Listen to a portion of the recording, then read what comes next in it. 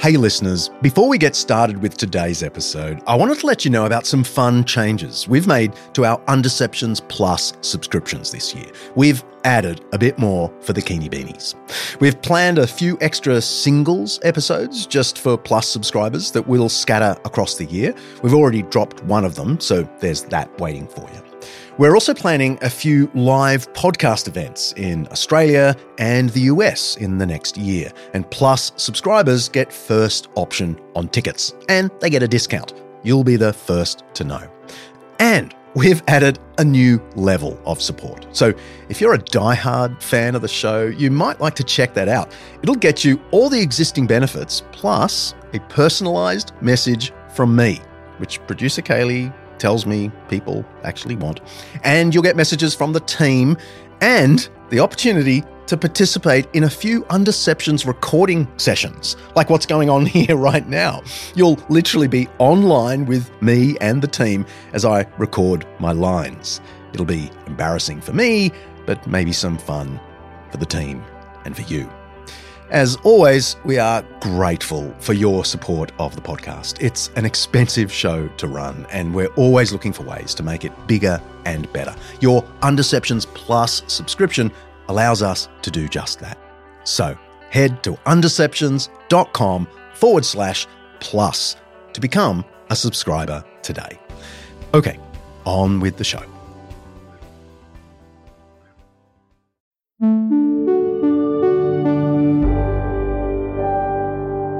Undeceptions podcast. In this episode, we're talking about the experience of gender dysphoria and transgender more broadly. And there's mention here of abuse, depression, and suicide. So let me say up front, if you're struggling, or if anything we raise in the show causes you distress, please just press pause and search online for Lifeline here in Australia. In the US, the National Suicide Prevention Lifeline. And in the UK, Samaritan's Helpline. Stay safe.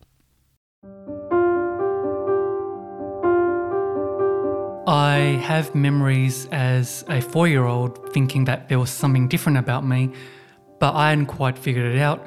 Mind you, this is in the 90s, and in the 90s, we weren't really talking about gender theory, for example, in schools. So I had a feeling that I was different somehow. It felt very innate, but I struggled with the language, the terminology. I had no idea, but I knew that there was something different about me, deep down. I first met Dana Pham online just a couple of months ago when she patiently waded through 500 or so comments on one of my Facebook posts about today's topic. I'd asked my Facebook followers to suggest questions they'd like me to ask an expert on transgenderism. And people were mostly thoughtful and challenging, and it really helped us piece together today's show. So thanks a lot for that. Anyway, I noticed this Dana responding calmly and politely to lots of people, even people who were up for a bit of a fight. I was so impressed, I reached out privately to Dana and asked if she'd be willing to meet with me and my microphone to talk in depth about her experience. Dana Pham is transgender. She isn't sure what she makes of Christianity. She's on a journey, she told me. A journey that's even taken her to enrol in theology at the University of Notre Dame here in Sydney. But it's not her theology I wanted to probe. It's her experience as a transgender woman. We sat down recently for this fascinating chat. When did you begin to have some terminology about it? Probably as a teenager, as a 14, 15-year-old, early 2000s. Google had only been around for a few years.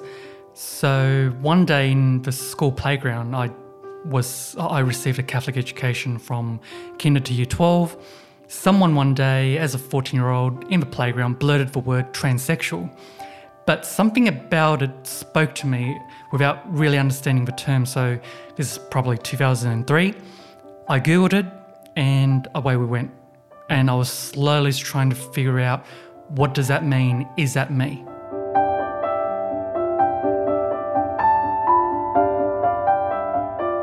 Dana had spent her childhood feeling uncomfortable in her own skin. More than uncomfortable, she struggled to see where she fitted in the world. Dana was experiencing gender dysphoria, which we're going to explore in detail as this episode unfolds. Gender dysphoria is defined in the Diagnostic and Statistical Manual of Mental Disorders, or DSM, as, quote, a clinically significant distress or impairment related to a strong desire to be of another gender. According to the DSM, somewhere between 5 and 14 people per 1,000 assigned male at birth are later diagnosed with gender dysphoria. The numbers are lower for those assigned female at birth, between 2 and 3 per 1,000. Those statistics refer to people who seek formal treatment, so they're likely to be an underestimate. This is such a fraught topic, and not just in the Christian arena. There are plenty of people, psychologists included, who challenge the idea that gender dysphoria is a real condition. Some argue that transgender is a social identity and not a mental condition. Others argue that classifying gender dysphoria as a mental health concern is like classifying homosexuality as a mental health concern, which it was until the late 1980s. And that's before we get to the culture wars. I'm sure there are listeners right now who fundamentally object to using female pronouns for Dana because, as she freely admits, she was born a male. There are other practical questions to be answered too, from which bathroom to use, to whether transgender women, those born male but identifying as female, should participate in elite sport. And all of these questions are being argued loudly in the media. The more fundamental question, though, is how do we respond to the person standing right in front of us who's experiencing gender dysphoria? Dana is a real person, not a pawn in a culture war.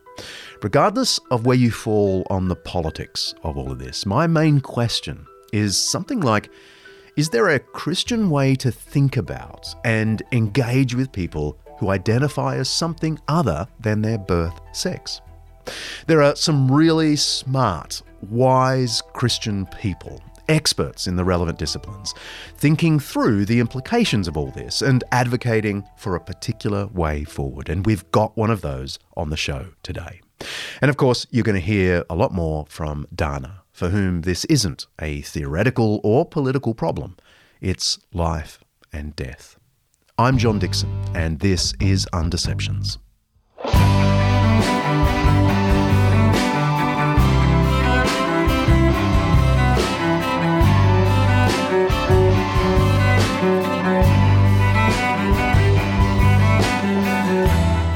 Undeceptions is brought to you by Zondervan Academic's new book, Religious Freedom in a Secular Age, by friend of the podcast and my good mate at Ridley College, Michael F. Bird.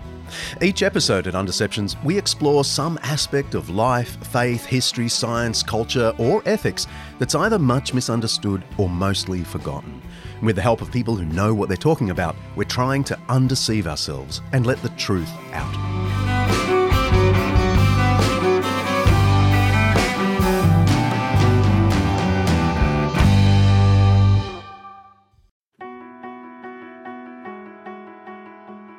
This episode of Undeceptions is brought to you by Zondervan Academic's new book, The Truth in True Crime: What Investigating Death Teaches Us About the Meaning of Life, by acclaimed cold case homicide detective J. Warner Wallace.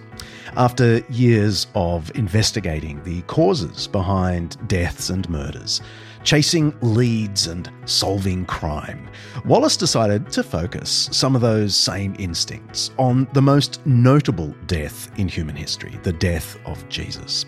And while a few of Wallace's cases remain open, unsolved mysteries, the death of Jesus obviously wasn't one of them. His investigation transformed him from atheist to believer. Many of us are hooked on the latest true crime podcast. I'm looking at you, my darling buff. But Wallace reckons there's more than mere entertainment to be found in some of the big murder mysteries of his career.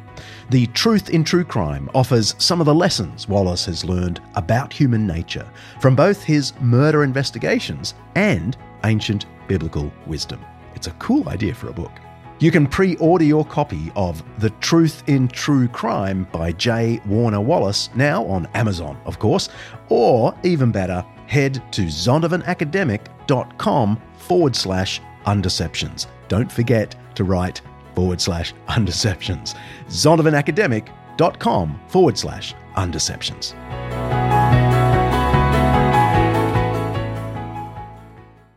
My research is really at the intersection of either sexual or gender identity and then religious identity. So I study that, potential for conflict between, especially Christians, but not exclusively, but especially a Christian identity and how people of faith navigate either same-sex sexuality or gender identity questions that come up in their life.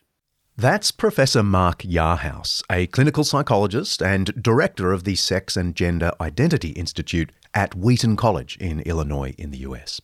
He's published over 80 peer-reviewed journal articles and book chapters and is the author or co-author of several books, including Understanding Gender Dysphoria, Navigating Transgender Issues in a Changing Culture, a great book. Mark's research straddles the academic and Christian spheres, and he specialises in the conflicts tied to religious identity and sexual and gender identity. Can you just imagine the mail this guy gets?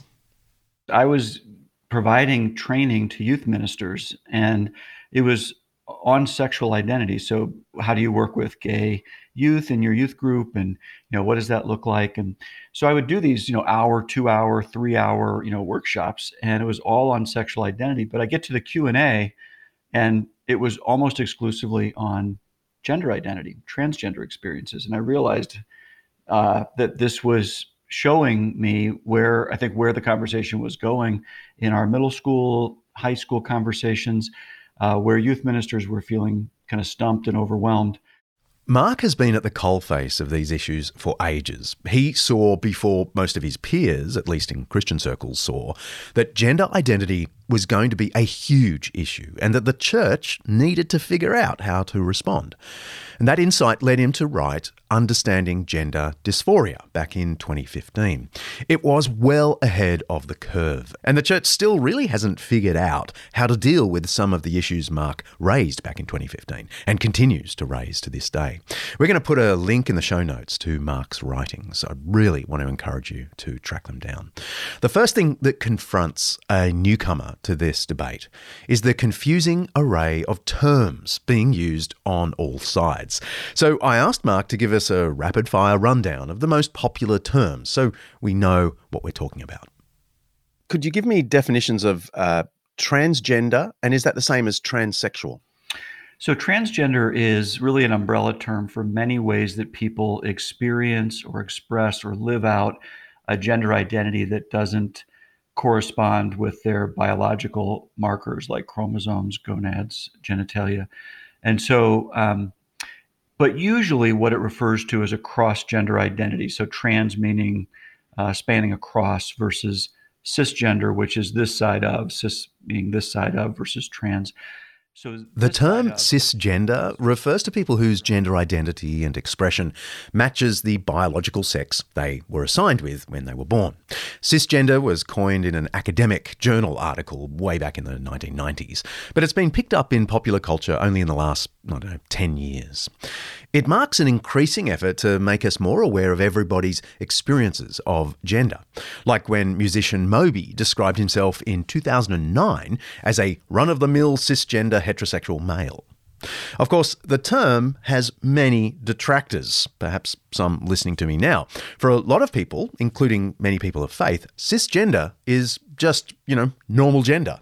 Why would you use the jargon of a subcategory for what is the norm, the category itself?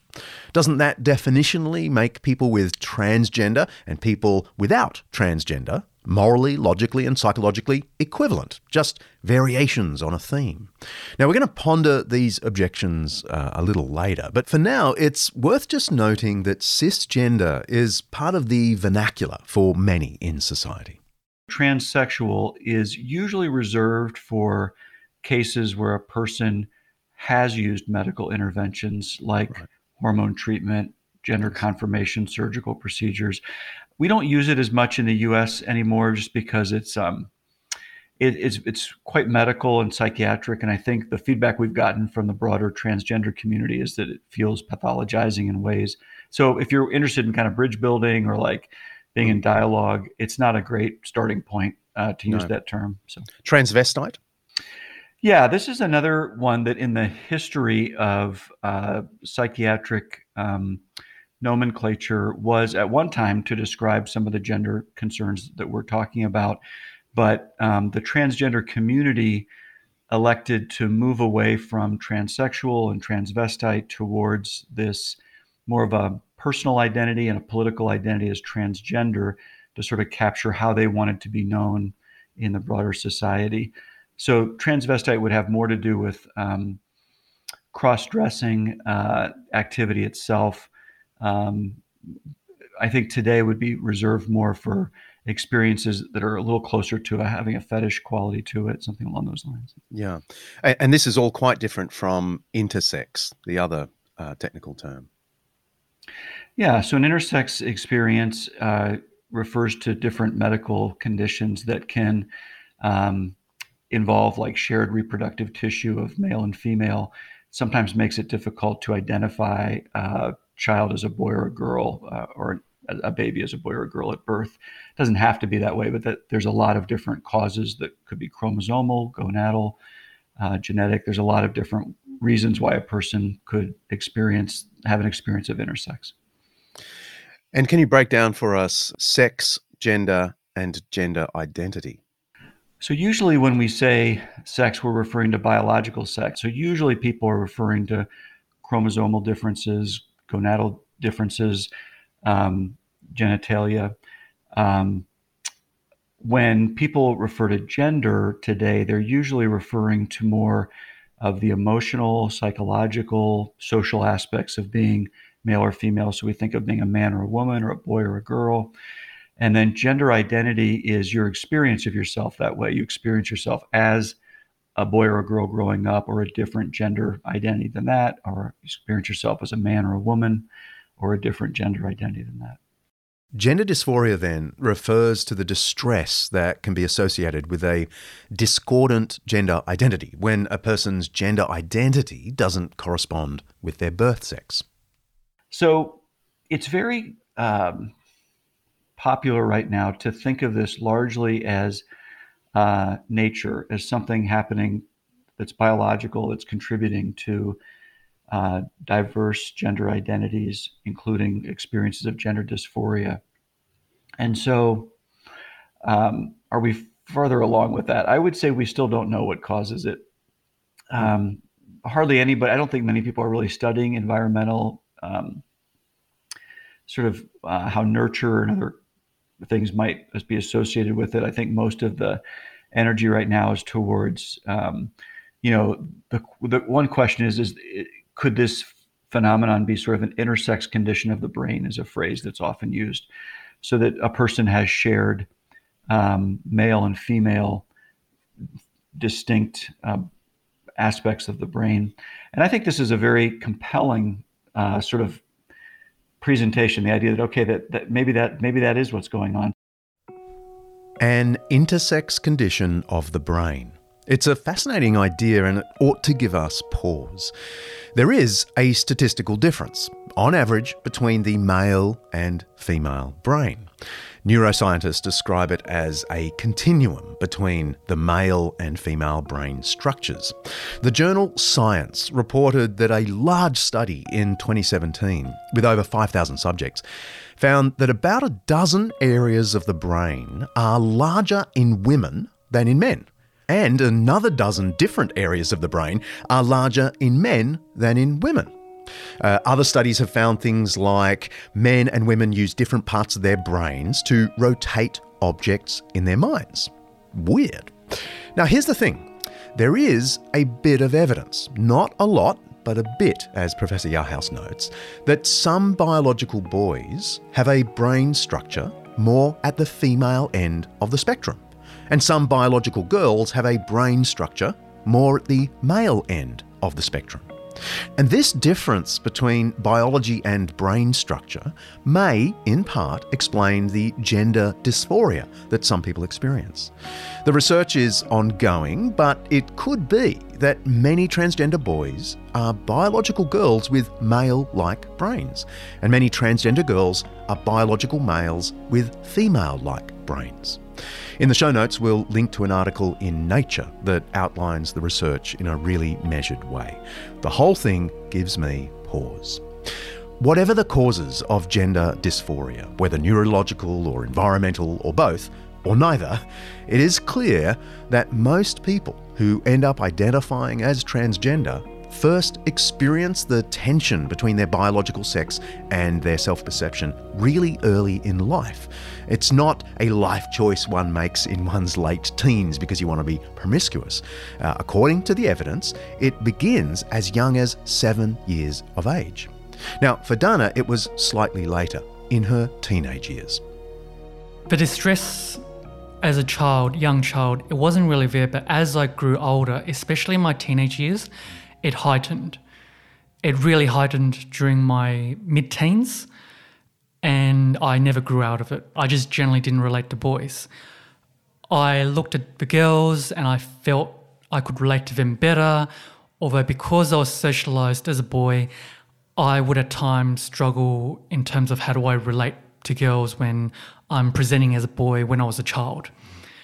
Again, that feeling of I feel that I'm more of a girl than a boy because of what I see in the world, because of the boys, girls, men, women, mothers, fathers, because of the gender binary I see throughout the world, I gravitate, generally speaking, it's more complex than this, but I would gravitate and still do towards the feminine, to what I perceive to be female.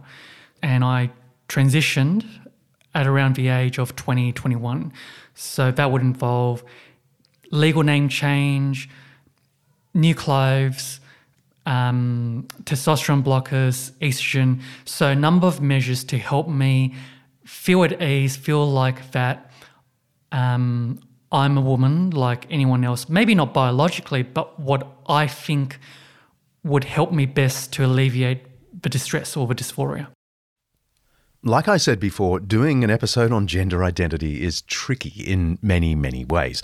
Not the least of which is that the field is rapidly changing. As Mark wrote in the preface of his most recent book called Emerging Gender Identities, quote, "Work in the area of gender identity seems to be fast-forwarding at a rapid pace. It feels somewhat like trying to follow the plot of your favourite series by watching it at 4 times or 10 times the normal speed. You just want to slow it all down so you can understand what's happening to your beloved characters." Health experts are also saying that the number of adolescents requesting medical care for gender-related concerns is skyrocketing. So in 2017, around 3% of teens in the US reported that they are or may be transgender. A more recent 2021 study suggests that the rate of transgender identification amongst US youth may be as high as 9%. That would be a nearly 300% rise in 4 years. The cause of this increase is something we'll get to a little later in the episode, but all this is to explain why the so-called treatment of gender dysphoria is also in flux. It's changing all the time.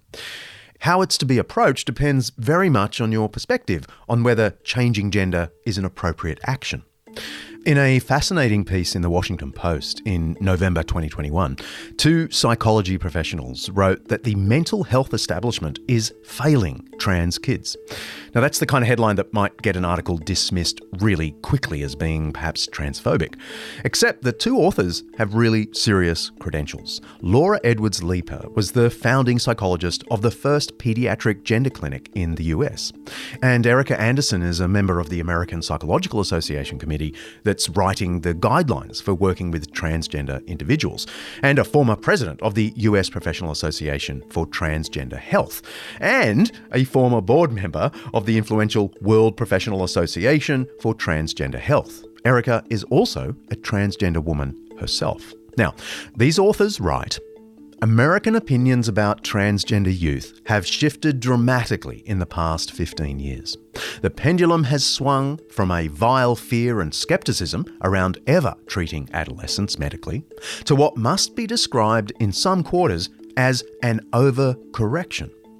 Now, the treatment pushed by activists, recommended by some providers and taught in many training workshops is to affirm without question, they say.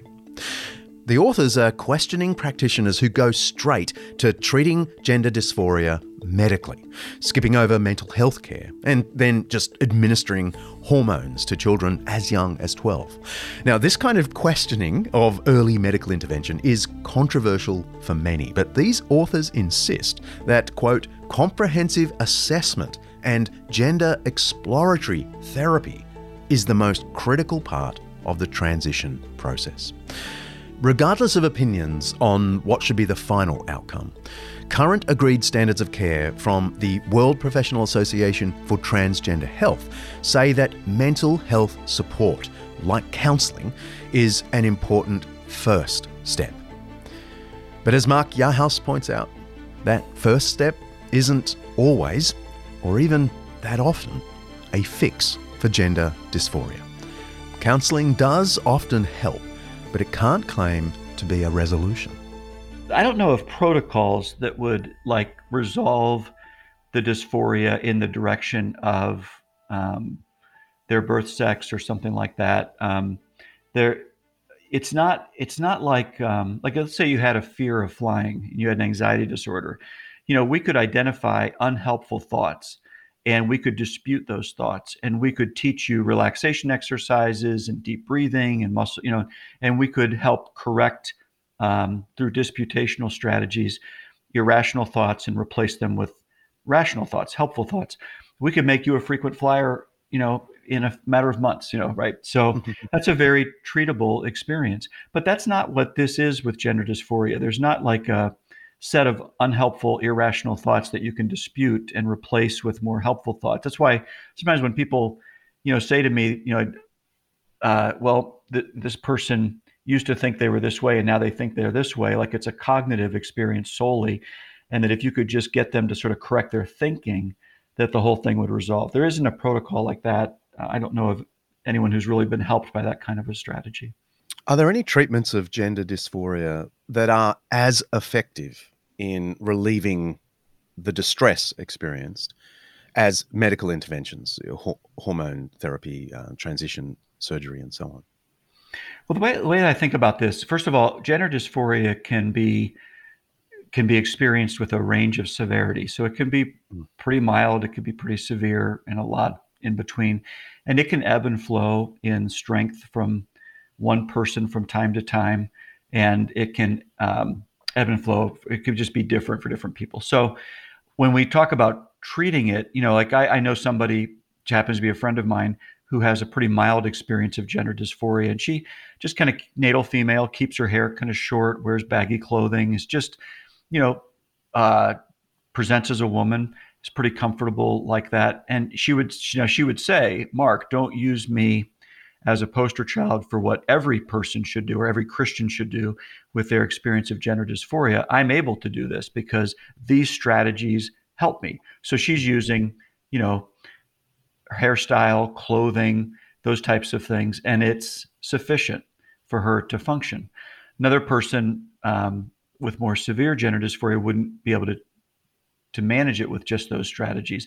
And so I try to locate it along a continuum of steps that from least invasive to most invasive. If you think of surgical procedures and hormone treatment as most invasive, then least invasive would be things like these steps that she took and others might take. And there's a lot in between. So are they helpful? Well, they're helpful depending on the severity of the dysphoria. So during my teenage years, this is in the early 2000s, I saw a number of professionals, whether they be counselors, psychologists, psychiatrists, and we would have, broadly speaking, talk therapy. We would talk about how I felt, why I think I feel the way I would feel. Is it because I just don't want to deal with puberty? All these questions to figure out what's driving it. Obviously, they didn't work out that great.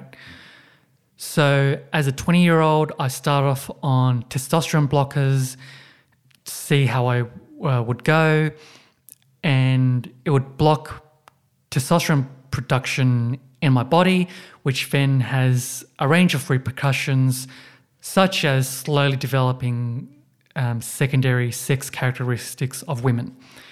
But it takes two to tango, so it's not just testosterone blockers. Eventually, I got onto estrogen medication in the form of tablets. These days, especially in recent years, I've been on a subdermal estrogen implant, and I haven't been on testosterone blockers for quite a number of years because I've had sex reassignment surgery, which is the final piece, part of the process. Even the terms we use for gender reassignment surgery are changing. These days, many people prefer the term gender affirmation surgery or confirmation surgery. And that too is, of course, controversial depending on your perspective. Some would say it's the opposite of affirmation and confirmation. It's an attempt to deny bodily reality. Again, the distinction between gender and sex becomes key here. If gender is thought of as one's perception of manhood or womanhood rather than one's biology, then trying to conform aspects of the body to that perception is affirming. It's confirming gender, even though it's a contradiction of one's sex. But again, whatever you make of the language, the procedure itself is huge, and no one takes the decision to have surgery lightly. And actually, only a minority of people with gender dysphoria transition surgically. Mark Yarhouse says only about 1 in 4. So the language I often use is, in our society, sometimes right now we're treating medical interventions almost like a mountaintop experience that everybody should move towards if they have this, experience of dysphoria. But the reality is, at least in the United States, in the last large transgender survey of adults, most had not been using hormone treatment, and most were not using gender confirmation surgeries for whatever reason. They didn't ask that question, but I think only 25% were using surgical interventions. Only about 44% were using cross-sex hormones. And so what it suggests to me is that many people kind of find their plateau. They actually don't sort of go to a mountaintop. They kind of find a plateau. So one way to think about counseling somebody is, how can I help you find your plateau? What will that look like for you? And a plateau could be 6 months. It could be 6 years. It could be less, a little bit less time. It could be more time. But that's kind of the way this work has been in my experience. Dana agrees surgery isn't for everyone. For some trans people, especially trans women, reassignment surgery is the final step. Now, to clarify what I mean by reassignment surgery, we also call it bottom surgery. It's basically to, using what's available, change our private region to reflect how we think it should have been to begin with, like other women. And at the end of this process, do you feel no longer any of the distress? For me, I felt much more at home. For some trans people, including trans women, they may feel that it's not appropriate because they don't feel dysphoric enough about their genitals. So they don't do it, and they're quite comfortable with doing that. They're quite comfortable with being on testosterone blockers and estrogen.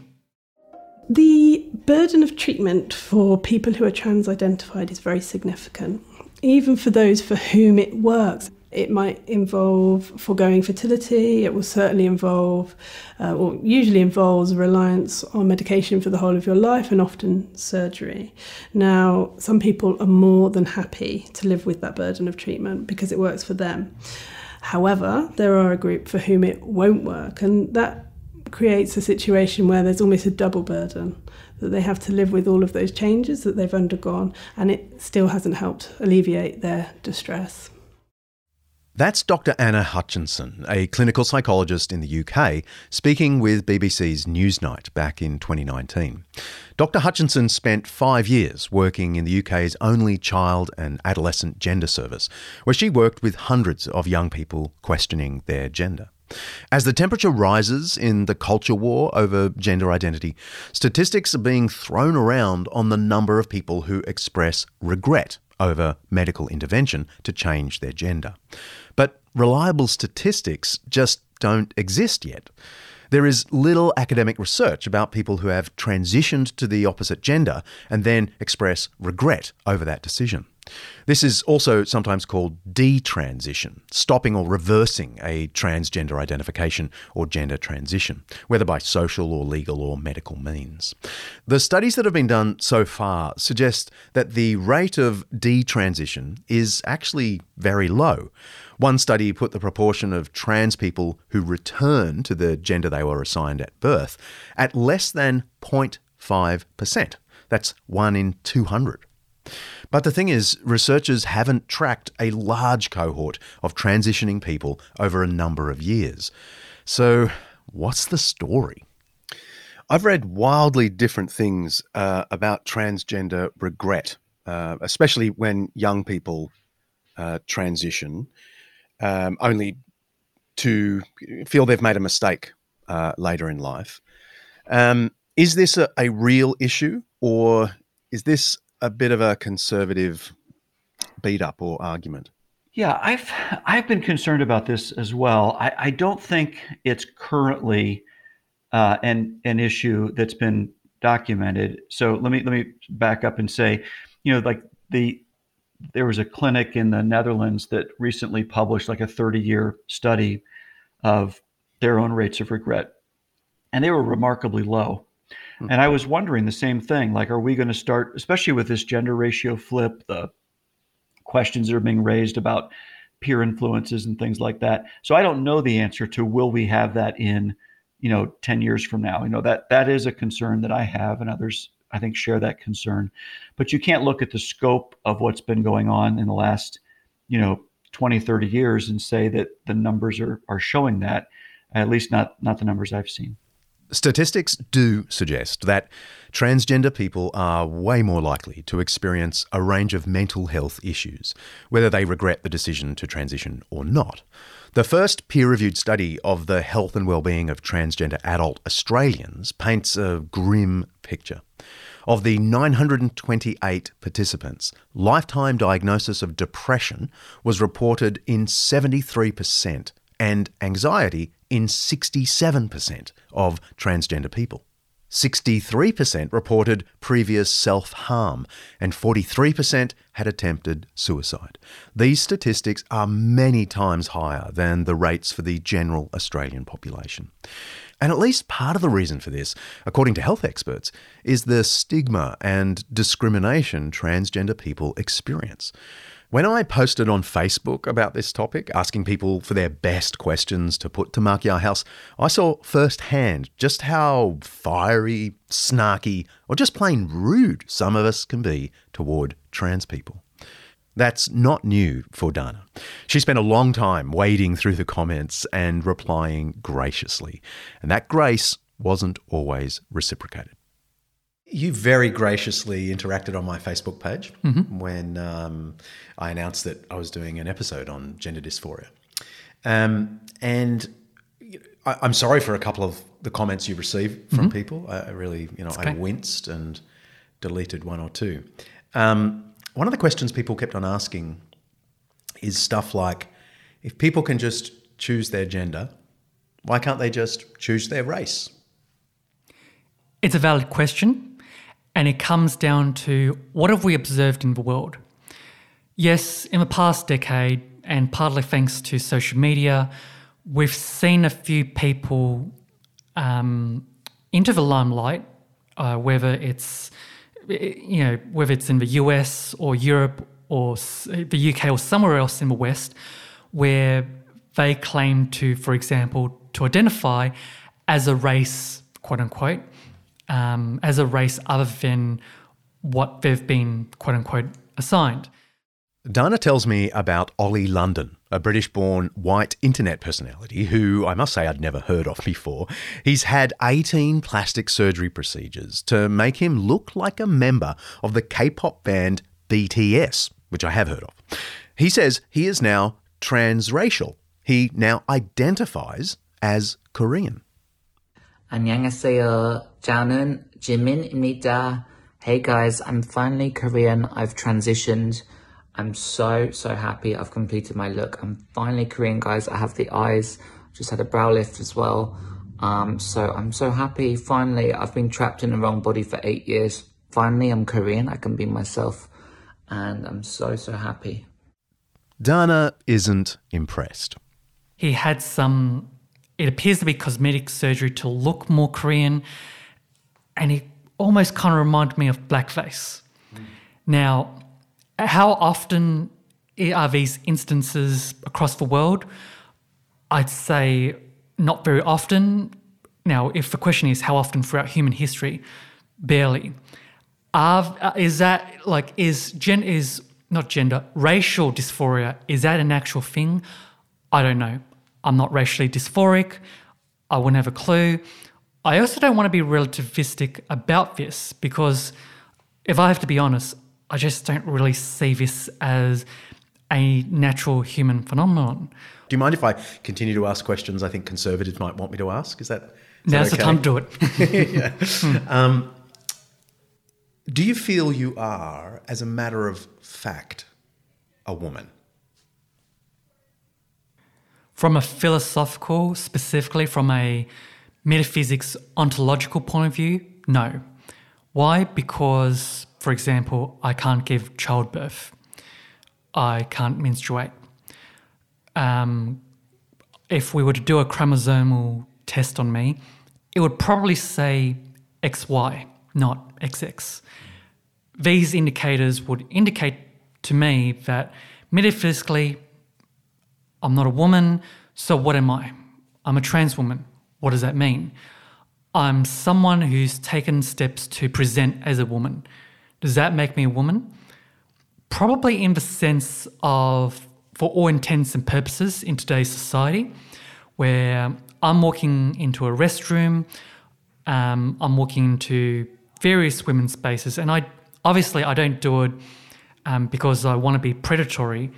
There's no predatory intent.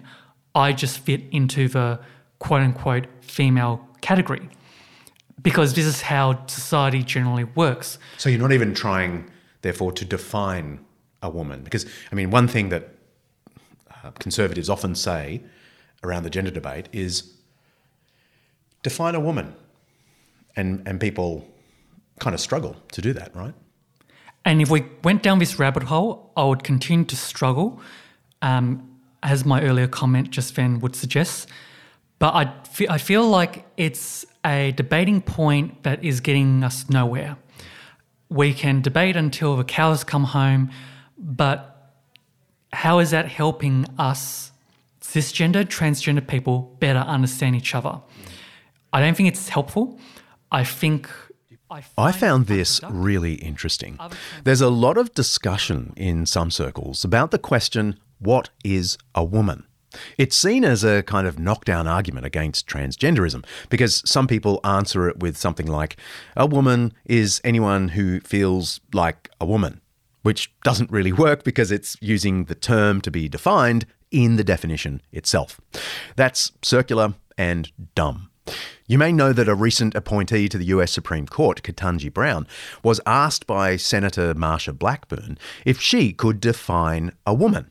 And Brown, somewhat weirdly, replied that she couldn't because she wasn't a biologist. But I was struck talking to Dana by the way she just sidesteps this issue. She's happy to define female biologically, humans with two X chromosomes. But her whole point is that despite having an X and a Y chromosome, she can't help identifying in her core with those who are XX. A woman, in this sense, is anyone who personally identifies with females in a given culture. Dana is a woman on this definition, even though she freely admits she is not female. Okay, that's complicated, but things get more complicated when we talk sport. It's a pleasure to be here today to launch the guidelines of inclusion for transgender and gender diverse people in sport. It is an important sport and human rights document. Traditional views of gender make participation in sport a struggle for many, and particularly those members of our community who identify as transgender or gender diverse. In June 2019, Sports Australia released new guidelines to promote the inclusion of transgender and gender diverse people in sport. In Australia, the law that governs this type of thing is the Sex Discrimination Act, which legislates against discrimination based on sex or gender identity. There's an exemption when it comes to sport for competitive sporting activities. The objective of the exemption is to restrict competitive sporting activity to people who can effectively compete with each other, levelling the playing field, you could say. The exemption recognises that, quote, biological differences between men and women are relevant to competitive sporting activities. Things are changing all the time, but at the moment, Australia is a little bit reticent to allow transgender women freely to compete in women's sporting events, on the grounds that many transgender women still retain the physiological advantage of being biological males, which would go against the rules of effective competition. Now, I've got to say, this reticence makes sense to me. I want to show all the kindness and social courtesies I possibly can to transgender people, right up to the point where it negatively impacts others. In this case, other female athletes who potentially lose competitions and don't even make a team because they are beaten by a transgender woman with, on average, a bigger male body structure, larger muscle mass, more fast-twitch fibres and higher testosterone. But sport isn't the only practical controversy around transgender. Where does your approach land on the very practical questions of, the use of a transgender person's preferred pronouns, or inviting transgender people to use their preferred change room, and so on? Well, I've shared that I do use a person's pronouns and name as they present to me. I don't use that as a time to shout anything about integrity or, my theological beliefs or things like that. I find that to be so unhelpful, just in terms of as a matter of hospitality and just kind of meeting people where they are. I wouldn't be for people, compelling speech, but I think that to be able to say to someone, I'll meet you where you are, is a bridge that I am happy to cross and to meet someone there. The average person I know who occupies this space is not that hurt or worked up about language and categories like man, woman, boy, girl. I think they want to be seen and respected and understood, but the average person is not asking all of society to change for fear that if you don't, that their feelings would be hurt. So I wonder if we're not talking about more an advocacy posture that I can understand. I can appreciate the desire to advocate for your people, but I'm not sure it really captures the average person navigating these experiences in the way that some people claim it does. And, the thing about, restrooms and things of that nature, it really depends on where someone is in their experience of their gender and how they're expressing themselves. I mean, people who have transitioned have likely been using the restroom that they're most comfortable with, and most of us have never known. It's just, most people I know, this is not an issue they want to raise. I haven't had bad experiences in those spaces because, one, I transitioned not as a teenager, but close enough as a 20-year-old. That's when it started.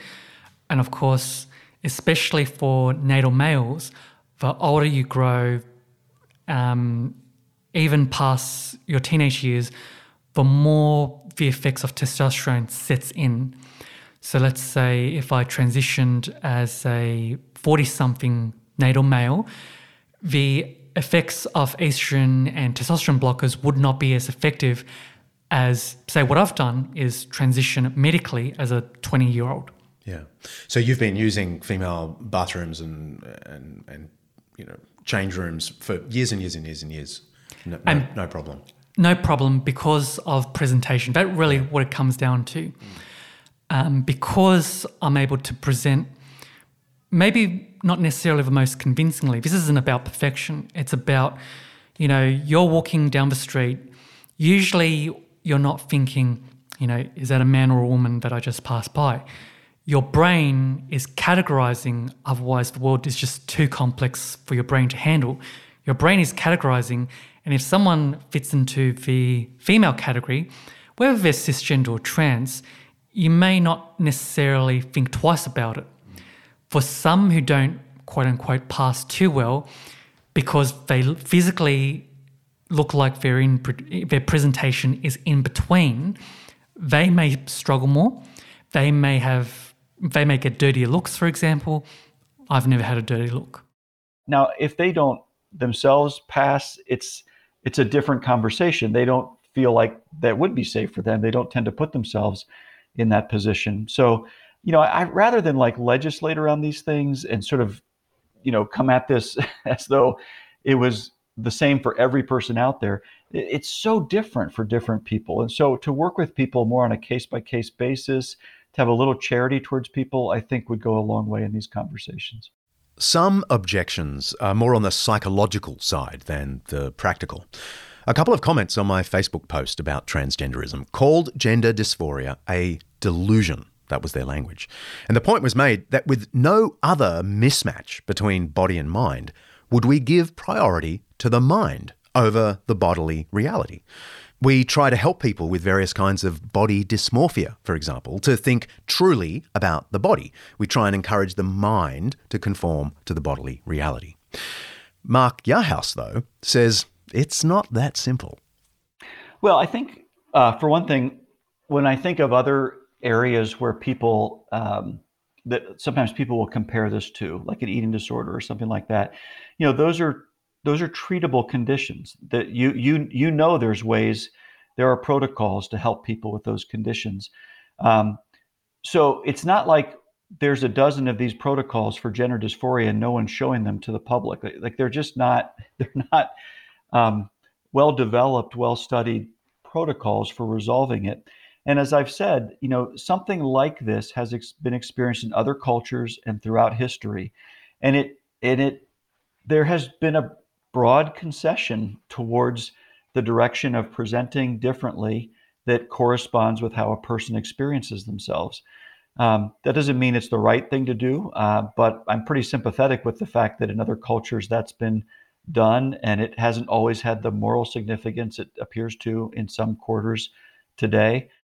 In 2020, Wall Street Journal writer Abigail Shrier published her controversial book, Irreversible Damage: The Transgender Craze Seducing Our Daughters. In it, Shrier attributes the increase in young people identifying as transgender, mentioned earlier, as a type of social contagion, the product of a transgender supportive culture. She writes, provocatively, unsuspecting parents are awakening to find their daughters in thrall to hip trans YouTube stars and gender-affirming educators and therapists who push life-changing interventions on young girls, including medically unnecessary double mastectomies and puberty blockers that can cause permanent infertility. I put some of Shrier's argument to Mark. She argues that there's been a kind of psychosocial craze just in the last 5 years, maybe 5 to 10 years, especially amongst girls wanting to transition to be boys, so transgender boys. Now, she's held up by, I guess, conservatives as speaking the truth to cultural power, and she's heavily criticised by the trans community. Can I ask you for your take on this very polarising approach about what's happened in the last 5 years?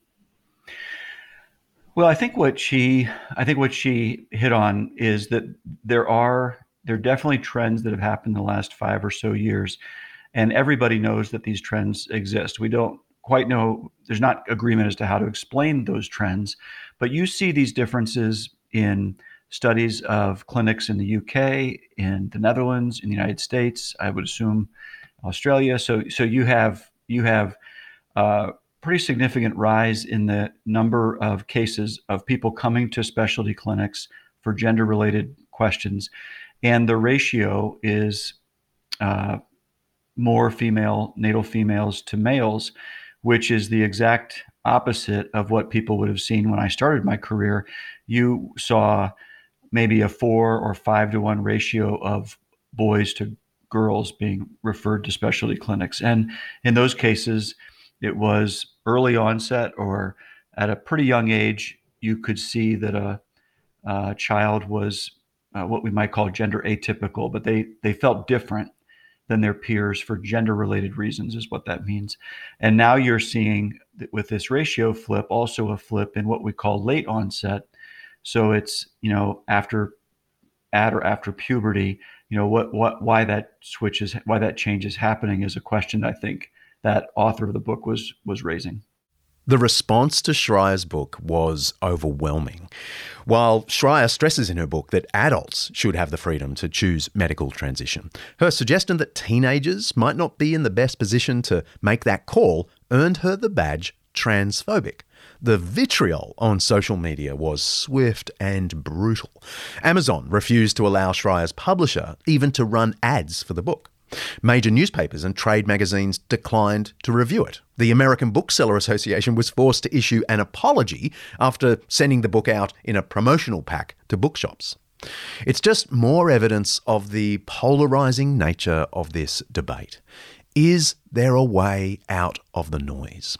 And does Christianity have anything sensible to say on this topic? That's after the break. In the Democratic Republic of Congo, corruption and conflict have plagued communities like Kindu for decades, and access to quality education as a result is scarce. Schools around Kindu, one of the poorest parts of the DRC, are often dilapidated. They lack basic essentials like books or even teachers. Anglican Aid is looking to change that. By making a tax-deductible donation to Anglican Aid, you can play a crucial role in providing the tools and resources necessary to transform children's lives. Your donation will help workers on the ground in the DRC to rebuild classrooms, supply materials for students, and offer comprehensive training for educators. Already, there's been incredible progress. 5 schools have been renovated, with over 600 students enrolled and thriving. But there's still plenty to do. Please visit anglicanaid.org.au/undeceptions to lend your support to an organisation Buff and I have long trusted. Help empower children to do what we frankly take for granted: chase their dreams and build a brighter future for themselves and their communities. Go to anglicanaid.org.au/undeceptions. Thank you. Why are you always on about women, Stan? I want to be one. What? I want to be a woman. From now on, I want you all to call me Loretta. What? It's my right as a man. Well, why do you want to be Loretta, Stan? I want to have babies. You want to have babies? It's every man's right to have babies if he wants them. But you can't have babies! Don't you oppress me. Here, I've got an idea. Suppose you agree that he can't actually have babies, not having a womb, which is nobody's fault, not even the Romans, but that he can have the right to have babies. Good idea, Judith. Monty Python's sketch about Stan's right to be Loretta gets at the extremes of the debate surrounding gender dysphoria, from those who are openly critical to those who see it as an opportunity to express sympathy. In his book, Understanding Gender Dysphoria, Mark Yarhouse says our response to the issue will emerge from the frame of reference we bring to the discussion. He talks about 3 lenses through which people tend to view this stuff. The first is the integrity framework, the view that there is something sacred about maleness or femaleness, which comes from the Creator and is made clear in the opening chapter of the Bible. God made them male and female. So the integrity, I was using the language of people who I thought represented the view. So the person I was quoting was a theologian who talked about the integrity of male-female differences that God intended at creation. So proponents here tend to draw from Genesis 1, Genesis 2, stories of creation. And so when you think about God laying the parameters for what would be a covenantal understanding of marriage between a man and a woman, so that sexual behavior that resides within that relationship is morally permissible and outside of it is morally impermissible.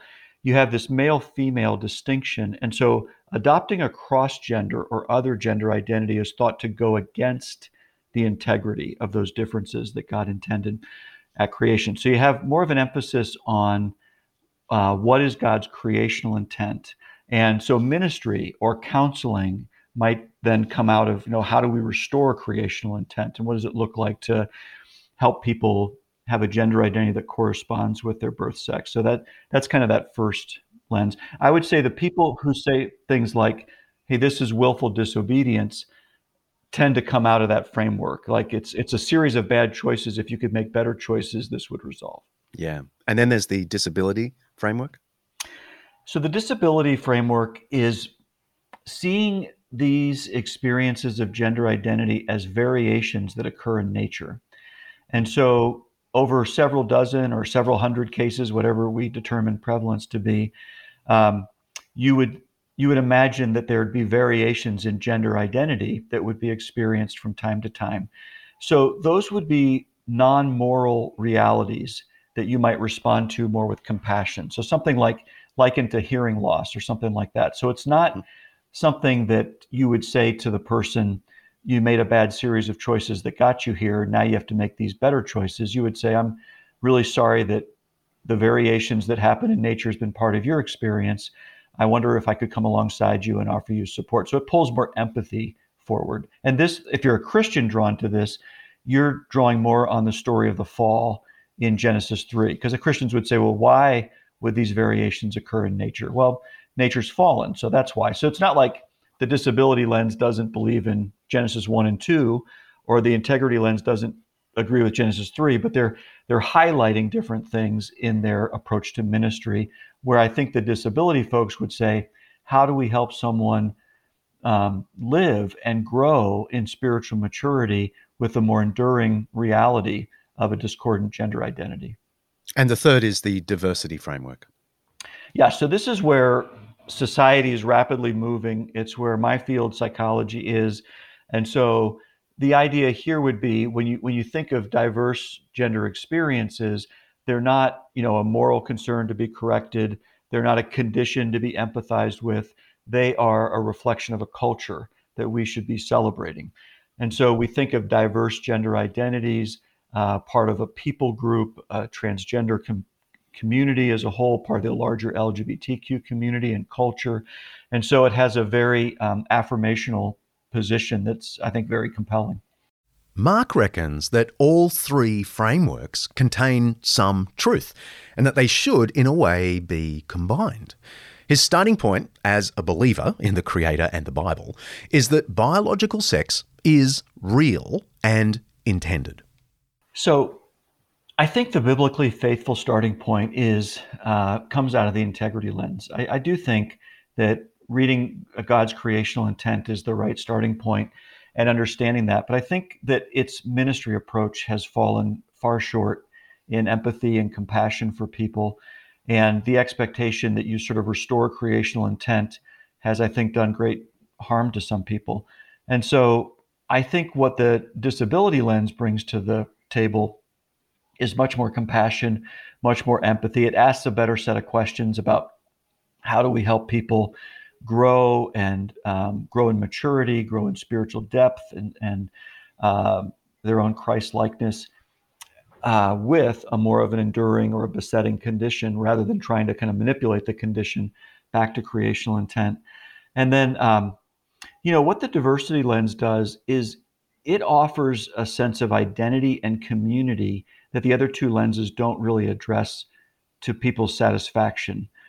People don't like being thought of as having, that this is willful disobedience because they know they haven't chosen to experience their gender the way they experience it. And I don't know that they always respond really well even to, some do. Like, I have this condition, I have this experience, and they'll talk more freely about gender dysphoria, whereas the mainstream of the transgender community defines that kind of phrasing unhelpful, and it sort of pathologizes them in ways that they don't find very affirming.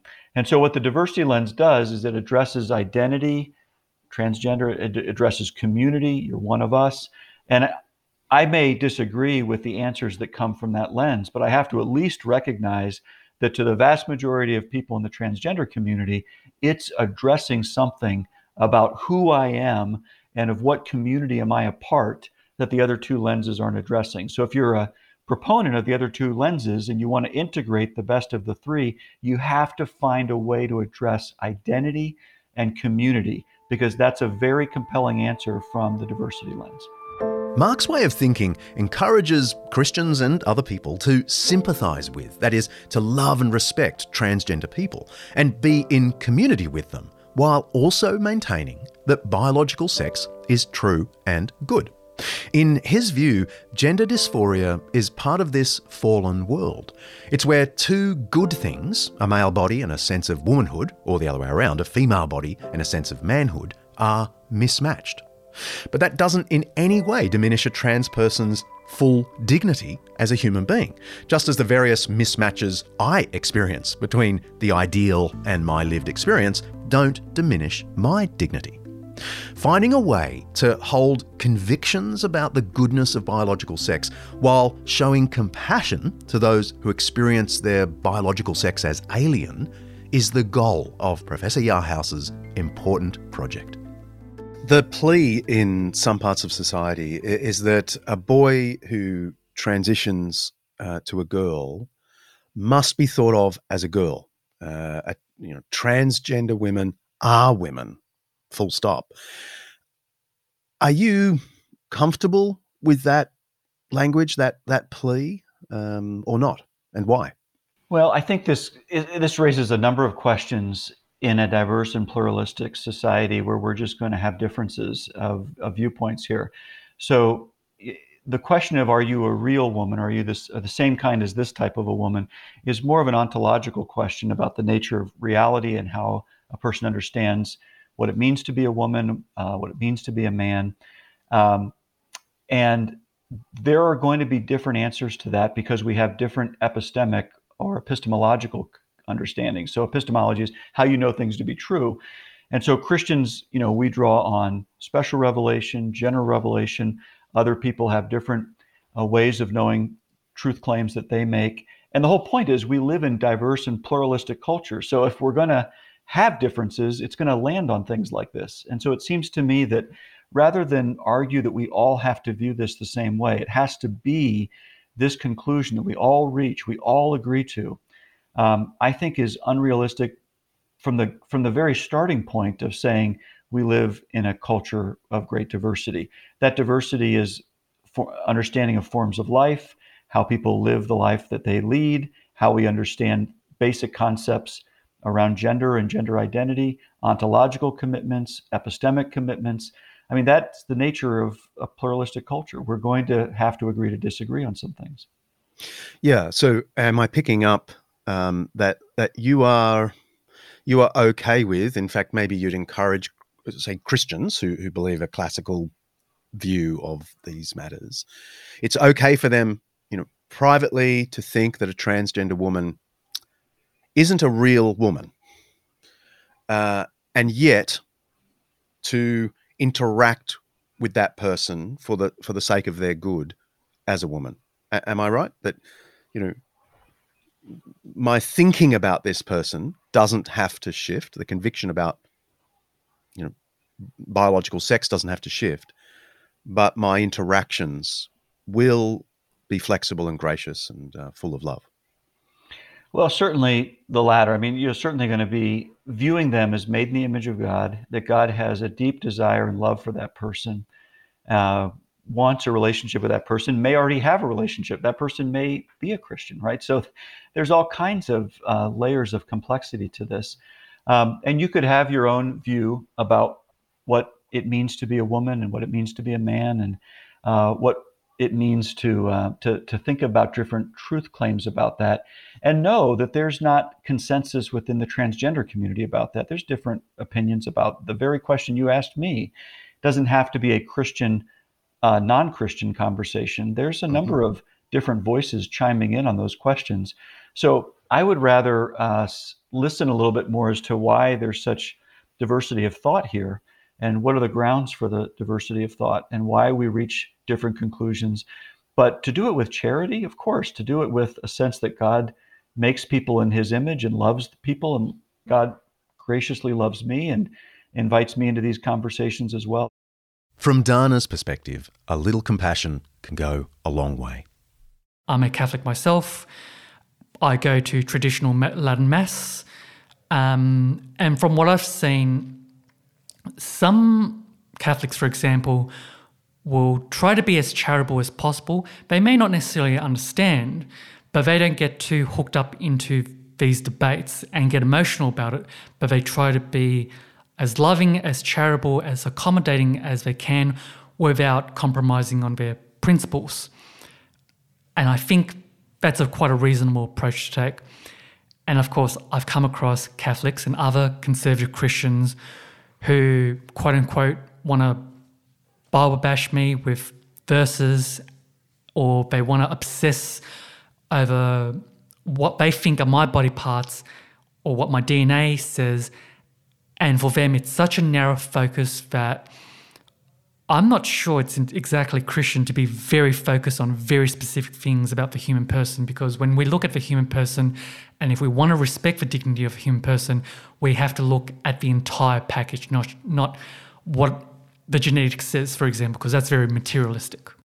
What would you say to someone who feels that the Bible's opening statement about human beings, that they're made in the image of God, male and female, he made them, that statement is backward and frankly harmful? Yeah, so I do think a number of commitments that Christians hold are now being pitched as oppressive. They're part of a structure of authority that's oppressive to other people, and sometimes they have been. So I think Christians could be humble enough to begin with saying that has been the case. We have sometimes capitalized on some of those power structures and claimed them or hung on to them in ways that have hurt people. But I think it's okay to acknowledge that Christians hold that there are these distinctions that God intended at creation. But because they're intended at creation doesn't mean it's everybody's experience. Because we live in a fallen world where the fall would touch all of creation, including our sexuality and gender, in ways that complicate this part of a person's life. And to say that, or to say that those experiences exist, isn't to take away from Christian teaching, but it's to sort of bring more into a fuller conversation about Christian teaching. There's 4 acts to the biblical drama. There is creation, there is the fall, there is redemption, there's the consummation of all things. So to think about it through those 4 acts, I think would be a better way to do that than to just land on creation as something I'm going to argue for and then wield it as a weapon against another person. That's not how I want to relate in society. Yeah, and it struck me as you were talking that, the very next verse says to the male and female, multiply, be fruitful and multiply, as if that's the expectation of every male and female. But of course, we all know that isn't the experience of every male and female. Right. And for some people, they're not able to. So is there an indictment against them? Of course not. God's heart is very tender towards them. And yet people forget the diversity of experiences we have this side of creation during a fallen state that is being redeemed. Mark says it's important to remember that in most cases of gender dysphoria, you're not dealing with a placard-raising activist. You relate to activists differently than you do the average person, your neighbor, your coworker who's navigating transgender experiences or gender identity, or the person who feels experiences gender dysphoria. So I think being nimble as a Christian and sort of how you relate to different people, some for whom this is their political identity and this is activism. For others, this is their personal identity and they're your neighbor. And still for others, this is their private identity, and it might be distressing to them or something that they're working out right now. They're trying to figure out how to resolve it. They may or may not invite you into that conversation. But I think you'd want to, as a Christian, sort of think, where is my area of ministry? What is God calling me to? And most of us aren't engaging with activists. Most of us are engaging more with a neighbor, extended family member, those types of things. And there, I think you relate to people the way you do anybody whose individual or group characteristics are such that you're not that familiar with them. You already have this skill set. You do this with people who aren't Christians, for example. You do this with people from different backgrounds than you. So you're just applying that skill set as a Christian to people whose experience of their gender differs from you. It's a demographic characteristic that you're not that familiar with. So, ask them about it. If it's respectful, be curious, be in relationship, walk alongside them as you would any other person in your life. I think of a 17-year-old who came to see me with her mother and father, and they had been to 3 pastors in a pretty rural, conservative part of the United States. And each of the 3 pastors, the mother relayed to me, had said that their daughter's experience of gender dysphoria is willful disobedience. That's what's causing this. She is willfully disobedient to God. And it was, the mother was just beside herself, just in tears, trying to understand what was happening, because the only sources of authority she had were saying, this is the way to think about your daughter. And I was the first Christian in any sort of position of authority in her life to say, I don't think that this experience your daughter's reporting is willful disobedience. From everything I'm seeing, she found herself with her experience of her gender at this age, and we kind of traced the beginning of it and the course of it and the challenges that she was facing. And I remember the mother just broke down into tears at that moment and just didn't have any other frame of reference for this conversation than what 3 other people in authority had told her. And so it didn't answer all the complex questions of where to go from there, but it certainly thickened the plot for her and for her daughter. I'm incredibly grateful for my conversation with Dana. And if you're listening, thank you so much. She assured me no question was off limits. She just wanted there to be more understanding. So I put to her a question that really comes from my own reflections on this issue over the years. I do think bodily reality matters, that biology is good, that the Creator intended it. And so I guess I've got sympathy with the so-called conservative take on transgender. To the degree that our discourse dilutes the good biological reality of male and female, to the degree that some insist I have to think of sex and gender as fluid, I oppose the new gender ideology. But does that mean I'm against using people's preferred pronouns? Do I oppose the inclusion of trans people in my community, my church? No. And so I guess this is where I let my more conservative friends down a bit. I find myself happy to hold a theoretical conviction and yet not follow that conviction through to its every logical expression in our messy world. I'm content to interact with a transgender person like Dana in accordance with their perception, because my convictions about our shared humanity and Christ's compassion seem to me to be just as important as my convictions about bodily reality. The only caveats I have, and you can take or leave this, is where showing respect and care for transgender people has the real potential to harm others. I am reticent about transgender women in elite female sports. This is where our care for one important group takes away from another important group. Another example would be transgender women in female prisons. Already there are numerous examples of females being harmed by male-bodied transgender inmates. As The Economist recently pointed out, putting trans women in female prisons sets up a clash of rights. The policy is likely to create more problems than it solves. So I guess at that point, I'm going to annoy my more progressive friends. I'm sorry. But back to my final question to Dana and her beautiful response, which I think points the way forward.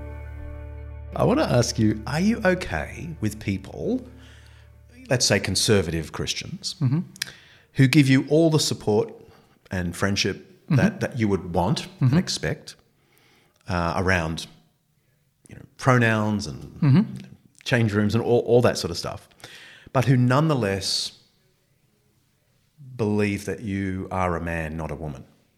They don't argue about it, they don't bug you about it, but are you okay with them treating you graciously on the one hand, but knowing in their heart that you're a man who is dressing and presenting as a woman? I'm okay with that because we all have our own worldviews, our own ideologies, our philosophies, however we perceive a world or we think the world works. We all have our own opinions. Everyone's entitled to their own opinion. An opinion becomes unproductive when it's presented to others in a way that isn't well considered. That then becomes a problem. So I would much rather a conservative Christian who asks a range of questions politely about my trans experience, what they think about gender theory, what they think God has to say about male and female, He created them. I would much rather, when they ask these questions, you can kind of tell. But if they ask politely because they genuinely want to know and understand, not so they can then all of a sudden agree with gender theory, because then that's just dishonest and I'm not really into that. I'm happy for them to ask those questions in a charitable way. I'm okay with it, and I have Catholics and other Christian friends who they may not bring it up with me, but I can tell because I do see what they post on Facebook. Or they might bring it up with me because they're really curious and we can have a conversation, and some of them I've had, and they don't necessarily walking away thinking, because they're now friends with me, they now have to get on board with gender theory. They don't necessarily walk away thinking like that, but at least they acknowledge, actually, this world's very complicated and there's so much more that I need to learn, they need to learn, they realise, and they just want to have more dialogue. There's one woman that she is transgender, she's Christian, and I was interviewing her for a study we were doing, and she had not transitioned. So I'm going to use she, her, because that's how she introduced herself to me. But she did present as androgynous in her clothing and hairstyle and things like that. And I was asking her about her coping strategies. Like, obviously she was keeping her hair a little bit shorter, wore some baggy clothing, and had this kind of androgynous presentation. But anyway, and she said, actually, it's not a coping strategy. The most helpful thing for me is that my family of Christians believes me. And so what she went on to say is that many people in her shoes, their family, loved ones, they don't believe that this is real, that they really experience this. It's kind of made up thing or manipulation or whatever it would be. It's not a real thing. And so when she said, this is real, my family believes me, it lets me cope with this in all these other different ways. I can not go to events, not go to a wedding, not dress in a hyper feminine way, and no one's manipulating me. No one's saying, we really need you to show up as the woman God made you to be. That no one's over spiritualizing it. No one's, doing these things. And so, that wasn't a large faith community. That wasn't a church where she was flourishing. but it was in her family, and you've got to start there. If you can't have that level of love and support from Christians that you were raised by, that you're part of this, family and kinship network, there's no chance then, I think, for how that would play out in a church with multiple families convening together. And so it gave me great hope that there was a possibility for them. Now they, in that situation, it's different, right? They hadn't fully transitioned. It was a different kind of experience. But I wanted to really underscore the point that being able to walk alongside someone, say that I see you, I believe you, will go a long way in ministry and being in relationship with that person in the years to come. Mark Yarhouse, thank you so much for your time.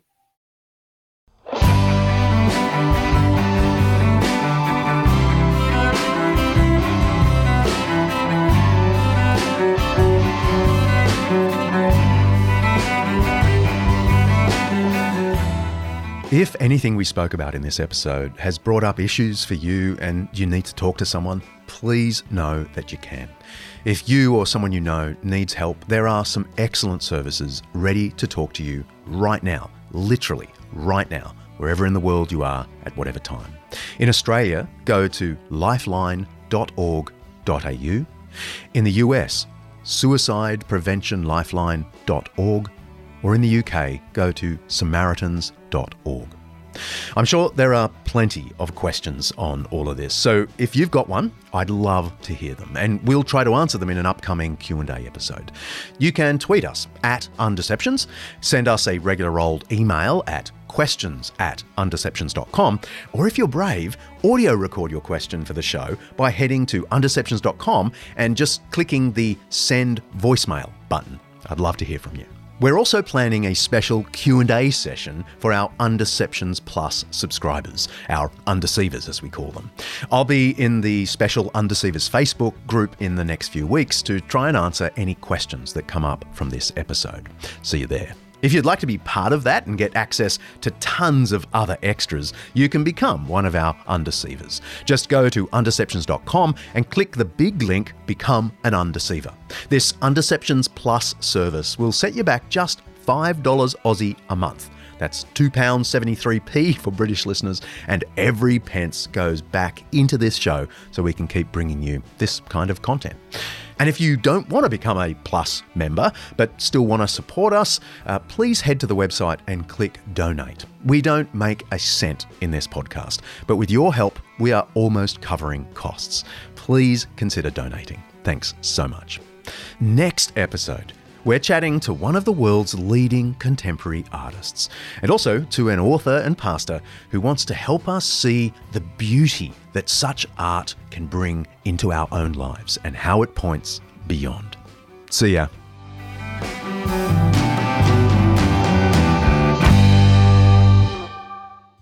Undeceptions is hosted by me, John Dixon, produced by Kaylee Payne and directed by Mark Hadley. Editing by Richard Humwee, social media by Sophie Hawkshaw, and admin by Lindy Leviston. Undeceptions is the flagship podcast of undeceptions.com, letting the truth out. An Undeceptions podcast.